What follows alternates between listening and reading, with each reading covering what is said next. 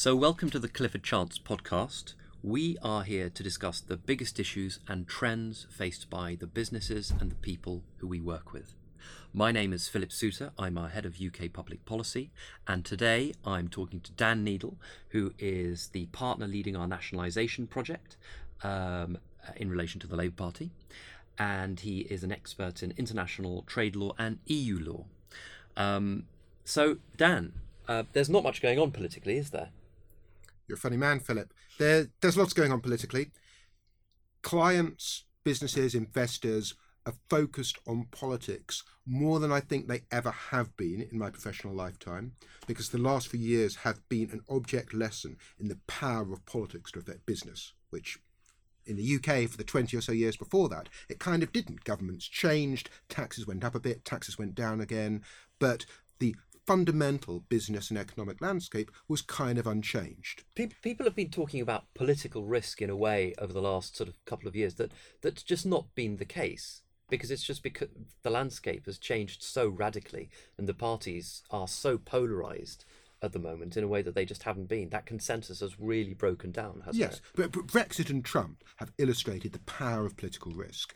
And now people look at the future. They look at the political risks that are over the horizon and perhaps coming closer. And one of those is the Labour Party and the prospect of the British Labour Party, led by Jeremy Corbyn, forming a government when it has a number of policies which represent a seismic change in the country's business and economic landscape.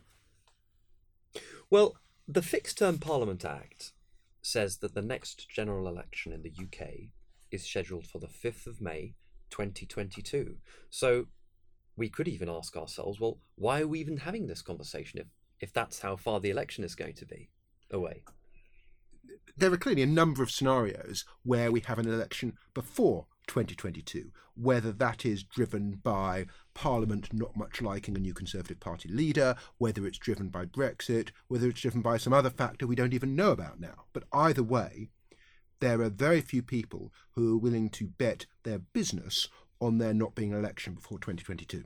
Well, it's good to know that this isn't a pointless conversation, because this could actually happen. It could happen this year, it could happen early next year, and I suppose that's why we need to have a good understanding of what a Labour-led government might do and what their priorities are, what order that they would do things in, and how that would impact businesses across the UK and I suppose as well internationally.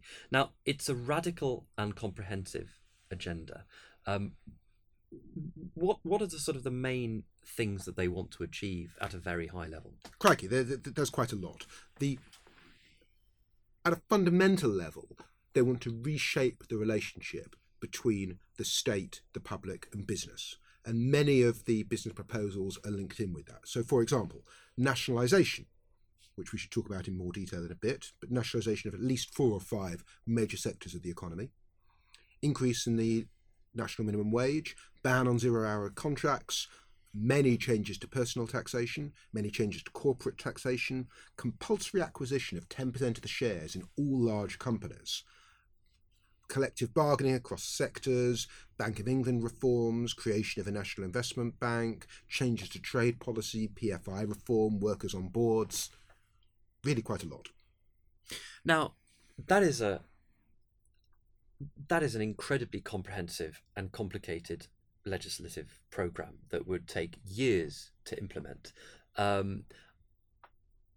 Is one of the reasons why we're talking about nationalisation in more detail today the fact that of all of those things, nationalisation is really very much at the top of their agenda, and one of the first things that they want to get cracking with if they find themselves in government?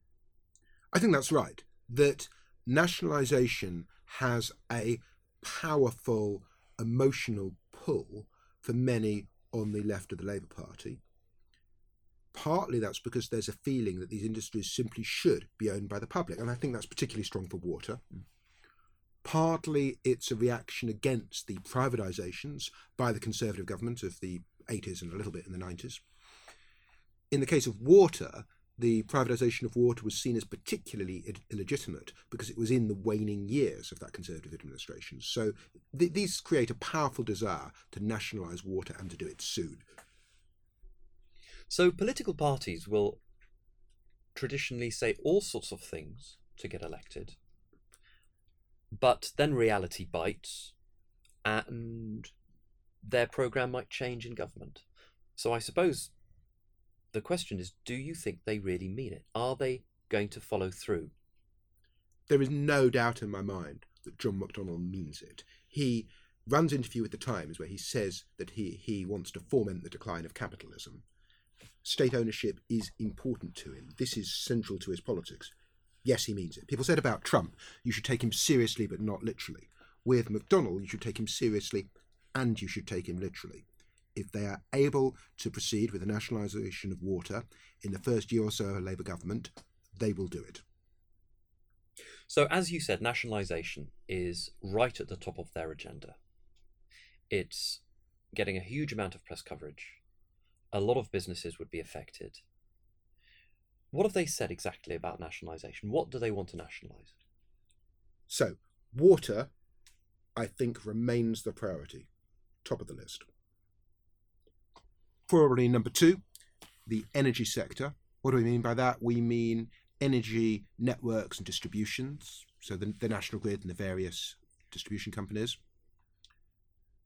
That was it for energy until this week, when Unison, a trade union very close to the Labour leadership, put out a paper proposing the nationalisation of the big six energy supply companies, the retail side of energy.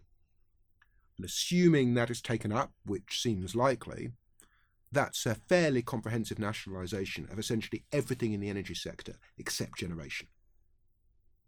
So water, energy, what else? The Royal Mail, that's reversing a recent privatisation. Rail companies, a bit different because you don't necessarily need a nationalisation per se. You can wait for the franchises to run off and then simply run the businesses at a state-controlled company, and that's exactly what Labour's proposing to do. So that's almost a parallel process to the quote-unquote real nationalisations of energy, water and the Royal Mail.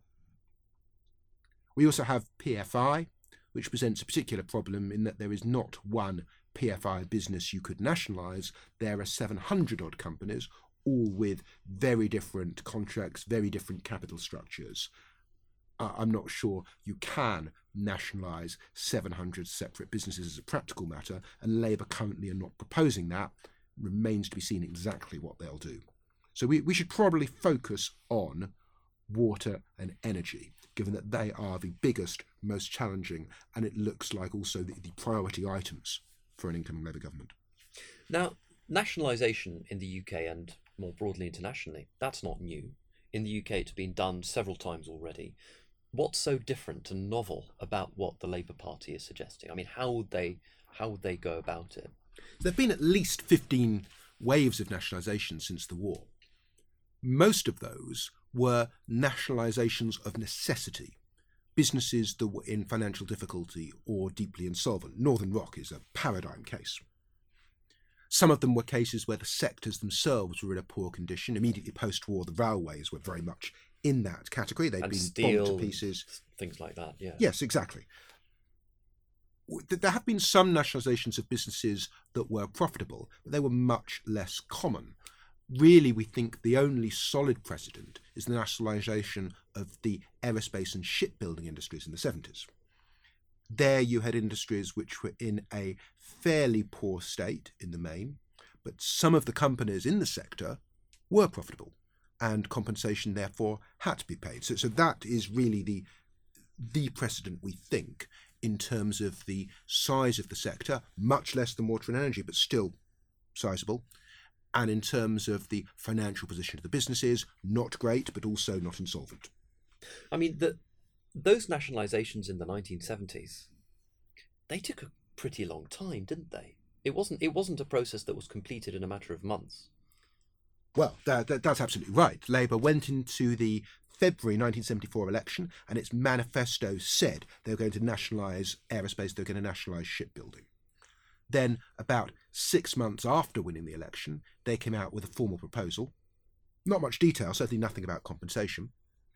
And then, about a year after that, so we're now well into 1975, that a bill was presented to Parliament which set out all the details, the entities they wanted to take, and the compensation arrangements. And that was about a 100-page bill, so a reasonable degree of complexity. What happened then is interesting. Labour had a majority, but this was an extremely controversial measure. It was controversial because some people believed that some of the things they were nationalising shouldn't be nationalising. There were some ship repair companies in there as well. Some people believed that they were missing one or two companies from the sector and they should be nationalised too. Some people thought the compensation arrangements were unfair. The Speaker of the House of Commons then ruled that because of the slightly pick-and-choose nature of the measure, it was a hybrid bill, meaning it affected private individuals and private companies, as well as the public as a whole. And that caused a storm, caused Michael Heseltine to wave the mace, caused Neil Kinnock to shout at the Speaker that he was a disgrace, because it meant a delay of another year. And the combination of the controversy, the small majority in the House of Commons, the delay caused by it being a hybrid bill, and strong opposition in the House of Lords, meant that it wasn't until 1977 that the bill was actually passed. That's a delay of 3 years.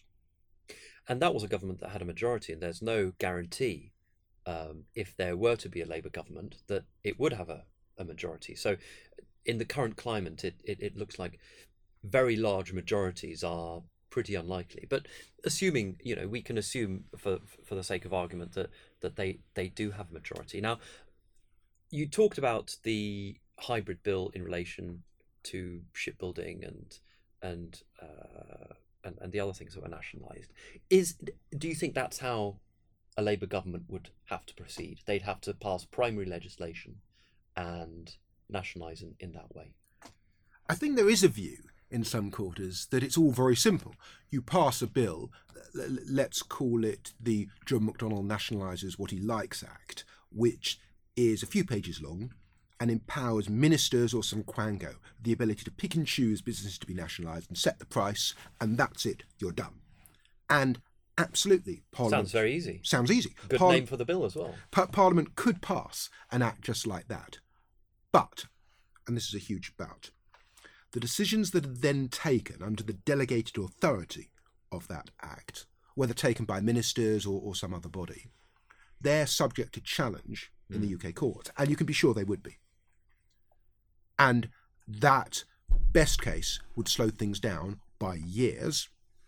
Worst case, could either kill some of the nationalisations you want to achieve or mean they proceed on radically different terms.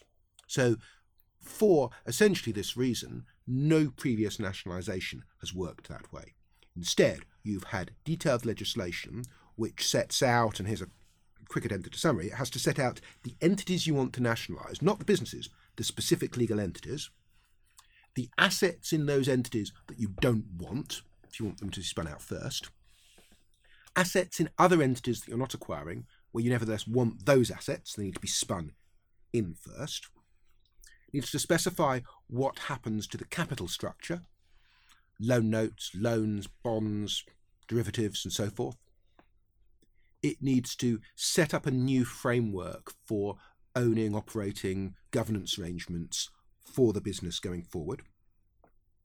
It needs to have rules for compensation.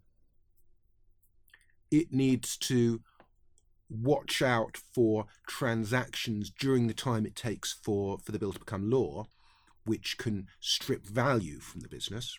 Because that can take a long time, as we've already established. Yeah, during those 3 years, shareholders and businesses could do any number of things that strips value from the group, and so you want to reverse that out in the compensation. And all of this is why the 1977 Aircraft and Shipbuilding Act was 100 pages long, and why for a modern industry, like water, which is larger in terms of entities, probably by a factor of 10, much more complex in terms of capital structure, you've got to figure it would be significantly longer than 100 pages. But you have to do that, or the legal challenges become a very serious problem. Now, you've mentioned compensation a few times, and we should get into this because it's one of the most contentious questions in relation to nationalisation, because we know nationalisation is possible. It can be done. But we also know that the Labour Party is seeking to nationalise vast swathes of the economy, many of which have got very complex debt structures and quite sort of significant sort of burdens in that respect. Nationalisation would be expensive, and paying fair market value would be very expensive. Now, John McDonnell has said that the compensation would be decided by Parliament. That would be a question for Parliament, and that's been the line to take, and they have stuck to that line. Why is the compensation point quite so controversial? I think the driver behind it being controversial is the magnitude of the sums in question. So you have, obviously, the equity, the shares. Many of these businesses are highly leveraged. You have a lot of debt, perhaps several times the value of the equity. That debt often has a make-whole provision, which means that if you repay it early, you have to pay a chunk more to compensate for the fact that market interest rates now are in most cases lower than they were when the debt was issued. You have bank debt, you have swap positions, and because of movements in rates, movements in inflation since these finance structures were set up, in many cases the swap positions are billions out of the money for the companies concerned. So that's a liability which government has to pick up. And you have other liabilities too. You have pension provisions, pension deficits. You also have leases in some cases. So all this means that the value of the business overall is much, much larger than was the case in previous nationalisations. You're looking almost certainly at a figure of over 100 billion for water and energy. And that is 10, 20 times the figure for the compensation paid in previous nationalisations. What do you do about that? One view is that you simply issue gilts, and government can do so relatively cheaply, and you're buying an asset, and therefore you do not need to worry unduly about the cost. The other view is to say, you know what, we're not going to pay market value at all. Maybe we'll make adjustments for historic things these businesses did that we didn't like. Maybe we will pay book value. Maybe we'll pay regulatory asset value. Maybe we'll pay even less. After all, Parliament can set the price, says John McDonnell. Now, it's true to say Parliament can set the price. It's a truism, really. The question is, though, what happens next? What happens if you nationalise the water industry for 1 penny per share? Parliament can do that. The UK courts probably have limited ability to challenge it if it's executed competently, and let's assume it is. However, there are 2 reasons why that is likely to be not a politically real thing to do. One of them is economic, one is legal. The economic/political factor is this, that a significant part of the holdings in the infrastructure sector are held by pension funds, British pension fund investors. The nature of infrastructure assets means predominantly that's pension funds with elderly workers, or mainly retired workers, often local authority, often highly trade unionised businesses. How politically real is it for Labour to pay a level of compensation that affects the pensions of ordinary working families? I would say probably not that much. That's not the legal point, though. The legal point is that, yes, there's pension fund investors, but there's also a number of foreign investors, very heavily in some elements of the water sector. And many foreign investors have protection against nationalisation, against expropriation, under investment treaties, either bilateral investment treaties or the Energy Charter Treaty, perhaps in some cases in free trade agreements. So these bilateral investment treaties, they're referred to as BITs, and they were traditionally entered into by Western countries with developing countries to try and avoid or mitigate the risk of the assets owned by businesses in Western countries or developed countries being unfairly expropriated by the developing countries. So are you saying that now that would be the sort of it would flip around, and that you'd have potential BIT claims against the United Kingdom that was seeking to unfairly, expropriate at less than market value these assets. That's exactly right. These treaties were created because in the 80s and 90s, the feeling went that there wasn't enough investment into the developing world from the UK, from the West, and one reason was fear of expropriation. Let's therefore design an instrument which gives investors really robust protection against expropriation, which guarantees that they'll be treated fairly, not discriminated against, guarantees fair market value compensation, and this is critical, says that if you want to bring a claim, you don't have to go to the local courts, you can go to an international tribunal, which the government cannot influence. Nobody thought at the time that the expropriating government would be the UK, but these treaties are symmetrical. It's only fair, they work in both directions. So, yes, if the British government nationalises without paying fair market value, then investors across the world will have potential claims. And that creates a problem. You almost have a pincer movement. On the one hand, British pensioners, how can you not pay them fair market value? On the other hand, international investors will often have the ability to force fair market value compensation. So are you saying that an international investor would have a better recourse in international law to challenging the expropriation than a solely UK-based pension fund? Correct. Politics aside, you could give that British pension fund no compensation and they would have a hard job challenging that in domestic courts. A Chinese investor making a claim under the UK-China Bilateral Investment Treaty would have much better prospects of getting full fair market value compensation. That's the legal position, but that's political dynamite. It seems politically unreal. So our conclusion is that it may well be alluring for Labour to think that it can manage a cut-price nationalisation and not pay fair market value. But when they are briefed by the civil service, when they see what the political and legal consequence of that is, it seems to us very likely they will step back and they will proceed in the way that every previous UK government has when nationalising assets and pay fair market value compensation.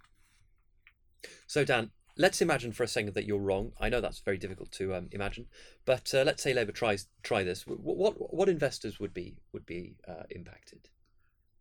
So thinking about water for a second, the UK has 100 or more bilateral investment treaties. Which treaties have significant pockets of investors? Well, Korea, Singapore, India, China, Hong Kong, possibly Barbados. Those are probably the key ones. For energy, it's those again, but also the signatories to the Energy Charter Treaty, which there's several dozen, including every EU member except Italy. When you're looking in particular at the retail energy sector, energy supply, over half of it is owned by European businesses. So you have a significant proportion of investors able to make a treaty claim. I don't think anyone's done the math and worked it out, but I would expect that for energy it'll be between a quarter and a half. For water it'll be a bit less than that. Now, let's just try and put this into a little bit of context, because it sounds quite dry, it sounds quite technical, but to use the politician's phrase, just to be clear, what countries have done this sort of thing? What countries have sought to take things into public ownership for less than market value? And how's that gone? What sort of company would we be keeping? Well, not the UK. Of the 15 nationalisations to date, they have been for market value. Northern Rock, the legislation required market value compensation, required a valuer to work out what that would be. Spoiler alert, the value was zero. For previous UK nationalisations, there were formula, there were tribunals, various methods, some of which investors might not like, but all circling around the market value concept. Look further afield, look to Italy, look to Canada, look to France, which had the most ambitious nationalisation programme really in the West ever.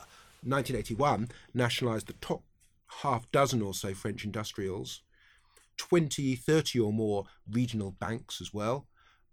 market value compensation was paid. We've tried quite hard, Philip, to find examples in the OECD of where there was a nationalisation without at least an attempt to pay market value compensation. We haven't come up with one. You have to look to the likes of Venezuela to find examples of a government deliberately setting out to pay less than market. And in fact, even Venezuela, the first few nationalisations, they paid market value. It was only later on, when things got a bit more difficult, that they didn't. And because of that, if you look at BIT tribunal claims around expropriation, for the last few years, they've been dominated by claims against Venezuela. There have been a dozen or more, and Venezuela has not done well. So that is the unfortunate company the UK would be keeping. And it's probably worth making the point that the wider geopolitical implications are another reason why, legality and domestic politics aside, it would be unwise to try and price strip nationalisation. The UK has historically stood for maintenance of the rule of law, treating investors fairly. And for us to set a precedent of treating investors unfairly will bounce back on British investors invested abroad. Will have wider implications that I think no British government would want.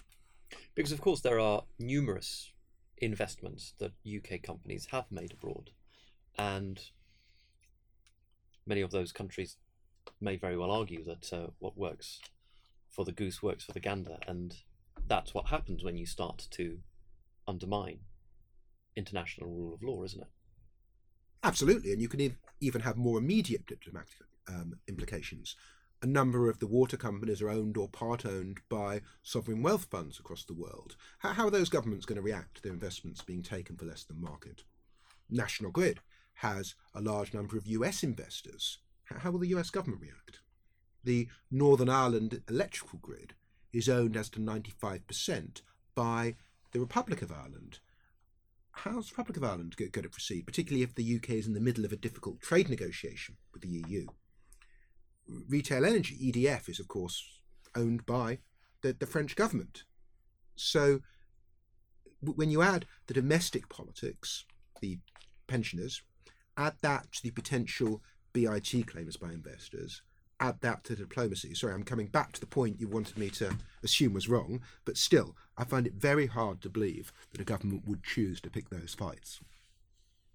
And it would have an economic impact on the UK in terms of foreign direct investment as well, wouldn't it? It would.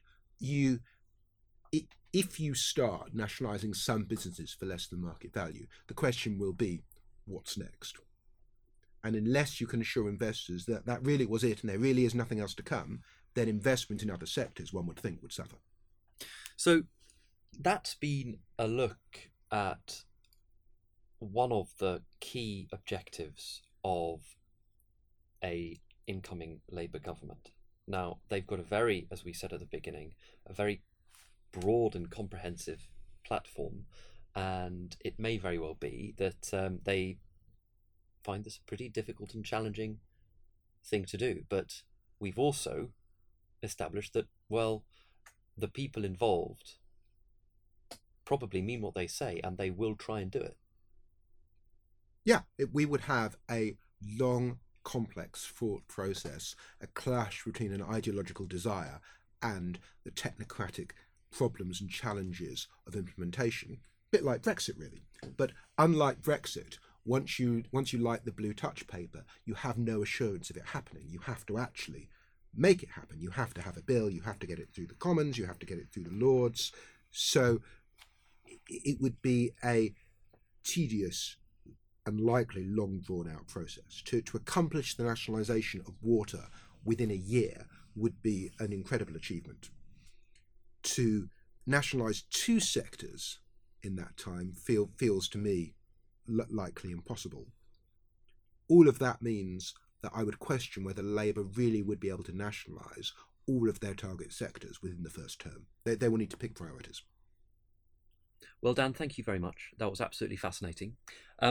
If you enjoyed that, you may be interested in listening to some of our other podcasts on cliffordchance.com, or for more information on other business topics such as fintech, Brexit and global trade, have a look at our thought leadership pages and online hubs, Talking Tech and our Brexit hub. You've been listening to the Clifford Chance podcast. Please stay tuned for more coming soon on cliffordchance.com.